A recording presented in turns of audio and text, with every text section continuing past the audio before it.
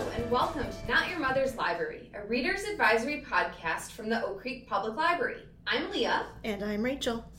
Because it occurs only once every 4 years, we want to take this opportunity to talk about the Olympics. I pulled some statistics from sportingnews.com, and as of 8:45 this morning, the medal counts for Team USA are as follows. I guess I should clarify that today is July 26th. As of 8:45, July 26th, our medal counts for Team USA are 7 gold, 3 silver, 4 bronze, bringing us to 14 overall. That sounds pretty good. It does, yeah. Right? But just remember, the Olympic Games go through August 8th, so there won't be final medal counts until then, so there are plenty more opportunities for Team USA to snag some medals. One that I thought was just really outstanding was that Anastasia won the first women's gold in Taekwondo that's ever happened for Team USA. Wow, that's really cool. It's super cool. History making. Yeah. So jumping into the topic, when Rachel and I decided that our next topic would be the Olympics, I had one immediate thought that jumped to my mind. It took me back to the year 2004 when I was a senior in high school. 2 local guys, twins named Morgan and Paul Hom, were going to the Olympics. It was big news in Waukesha, Wisconsin. It's big news anywhere. What a cool thing to happen to our hometown. And I guess it just really stuck with me. If you're wondering, they were competing in gymnastics. Both were on the U.S. men's team, which took a silver medal. Paul also won gold in the men's all-around and a silver in the high bar. Pretty amazing. Absolutely. This does lead me into my first book pick, named Going for Wisconsin Gold by Jessie Garcia. This is a book put out by the Wisconsin Historical Press in 2016 and profiles 22 different Olympians from Wisconsin. One of which is Paul Hom. He's on page 197. There's also this really cool list in the book about Olympians with a Wisconsin connection, meaning they either were born, grew up, went to school, or trained extensively in Wisconsin. It has 173 folks listed, and yes, I did take the time to count that personally.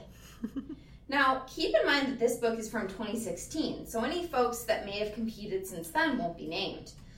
I found a Journal Sentinel article from July 14th, 2021, listing 32 folks that have ties to the upcoming Olympics. Pretty cool.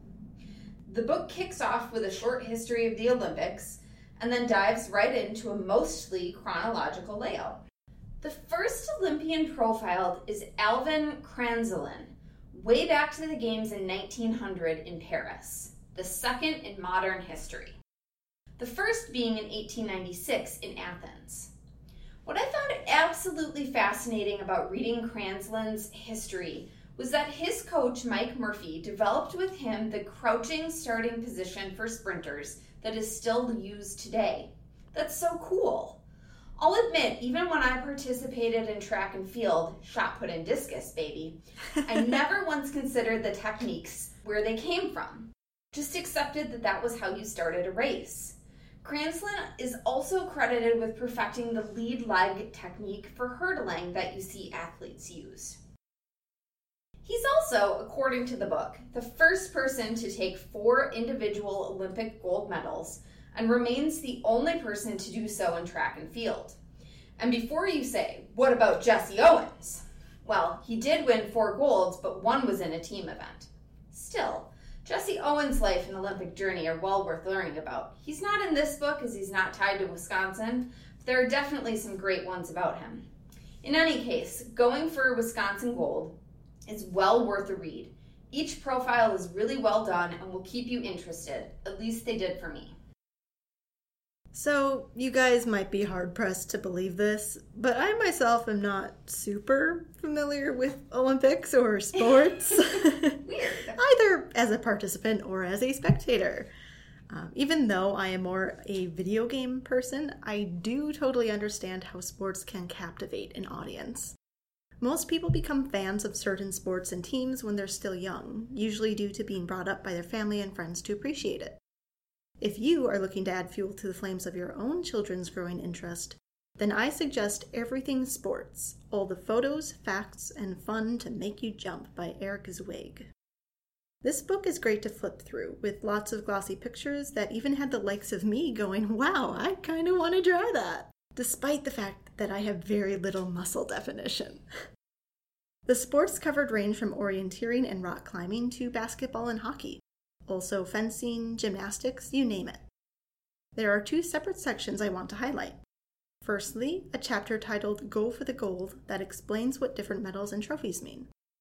It features some of the world's most accomplished athletes too, including swimmer Michael Phelps, who currently holds the world record for most Olympic gold medals won. It's something like over 20 at this point, which is almost unbelievable. Mm-hmm.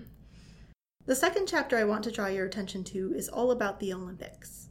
It makes for a decent introduction to the event itself. To this end, another great launchpad is the book What Are the Summer Olympics by Gail Herman. This is part of the Who Was, What Was, Where Is series for children in grades 1 through 8 that seeks to explain the fundamentals of famous figures, events, and landmarks. If you frequent the library, you would probably recognize the cover art because the subjects are always drawn in caricature. Anyway, What Are the Summer Olympics is fairly self-explanatory, and it has some nice little illustrations that will help keep younger audiences interested. Okay, the next book I selected is one that has been enormously popular, but would be well worth another read if you've read it already. It's The Boys in the Boat by Daniel James Brown.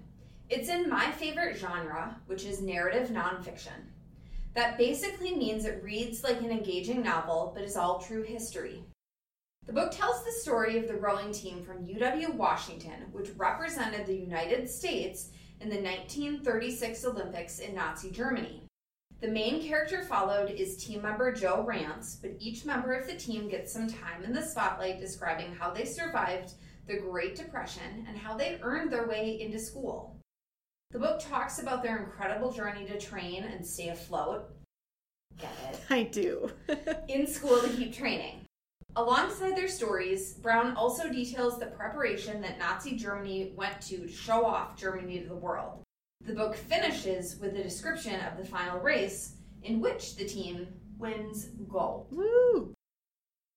Coming at you with even more children's literature recommendations to pique your kids' curiosity, let's start with Hour of the Olympics from Mary Osborne's Magic Treehouse series.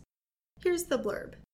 Their magic treehouse takes Jack and Annie back to retrieve a lost story in ancient Greece, where they witness the original Olympic Games and are surprised to find what girls of the time are not allowed to do. Although I personally have never read a single installment in this series, I do remember it being the most popular thing ever when I was in the 3rd grade.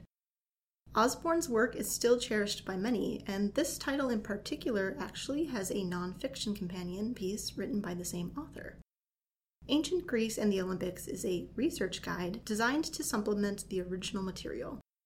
It is really helpful for understanding the wider history surrounding the games, explores where they originated in ancient Greek culture, and paints a clearer picture of traditional sports such as javelin and discus throwing. This book even includes a bit about the modern Olympics toward the end, which nicely rounds out the whole experience. To complement these reading materials, check out a copy of The Summer Olympics by Bob Knotts. This title includes information on Olympic ideals, torch-bearing, as well as the impact different countries have had upon the games themselves.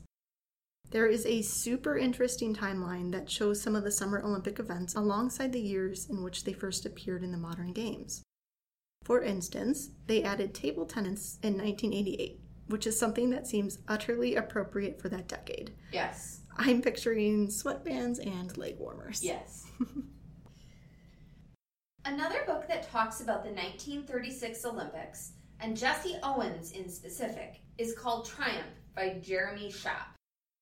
It's a 236-page deep dive into Owens' life, who was the winner of 4 gold medals, as I previously mentioned. One of the reviews of the book does a really good job of summing it up, so I'll let the reviewer, John Feinstein, tell you about it. It can be argued that there has never been a sports story more important socially or politically than Jesse Owens' performance 70 years ago in Berlin. Jeremy Schopp has done a remarkable job of tackling a complex subject and bringing it to life in a book well worth reading. End quote. It does sound good. Jesse Owens won 4 gold medals but got no recognition from President Roosevelt. Hitler, however, shook Owens' hand.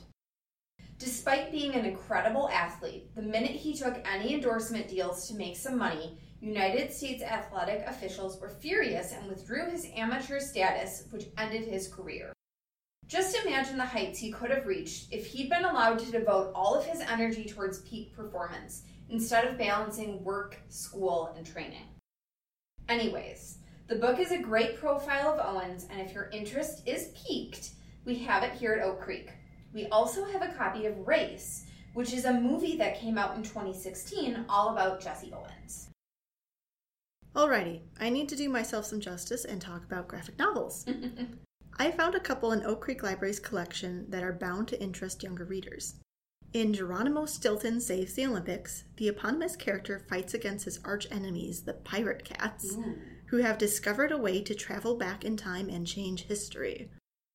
They end up at the first modern Olympics way back in 1894 in order to stir up some trouble.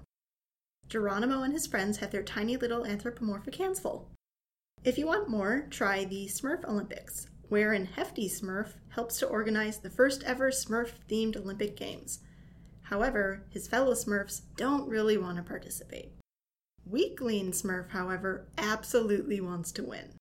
Man, apparently there is a Smurf for everything. Also, please don't make me say that word ever again. That was 6 times in less than 30 seconds, and I am at capacity. I won't. Thank you. Moving swiftly on, my final recommendation is a fun chapter book for those in grades 6 through 8. On top of being an adventure, Mr. Lemoncello's Library Olympics... Library? Indeed. By Chris Grabenstein is full of mysteries, clues, and puzzles. I obviously like it because it features the library as the main subject. Clearly I do too. After flipping through this book, I can honestly say that I think most readers will be intrigued by the codes and puzzles sprinkled throughout. Also, it's fun to say Lemoncello. It is. Lemoncello. Lemoncello. Alright, finally, I want to briefly mention a book named Foxcatcher by Mark Schultz and David Thomas. This one is a bit different from the others, as it's not just about an Olympic journey, but also about a murder that took place. If you're into true crime and the Olympics, this would be a fantastic read for you. There's also a movie by the same name that came out in 2015 starring Mark Ruffalo and Channing Tatum, if you'd prefer to watch something instead. The main gist of the story is that Mark and David Schultz are brothers, who both go on to be Olympic gold medal athletes in men's wrestling. David Schultz went to work for John DuPont, think DuPont Chemicals and Insane Wealth, Sure. at a wrestling facility. In 1996, DuPont shot and murdered David Schultz. Whoa! The book chronicles Mark and David's early life, as told by Mark, our book's author, as well as their Olympic journey and what led up to that murder. DuPont was convicted of third-degree murder and did die in prison in 2010, if you're interested in that outcome. And with that murder in mind, we are closing out the episode. Remember to check the show notes for a complete list of all the reading materials we just talked about. You can also subscribe and rate the podcast if you like what you hear. Reach us through the Oak Creek Public Library website or Facebook page by sending a message to @OakCreekLibrary. Until next time, happy reading. Bye!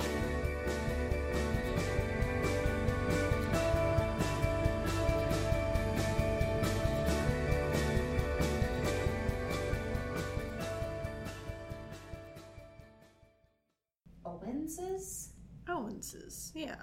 Or just Owens. I've heard it both ways. Okay. Super helpful, I know.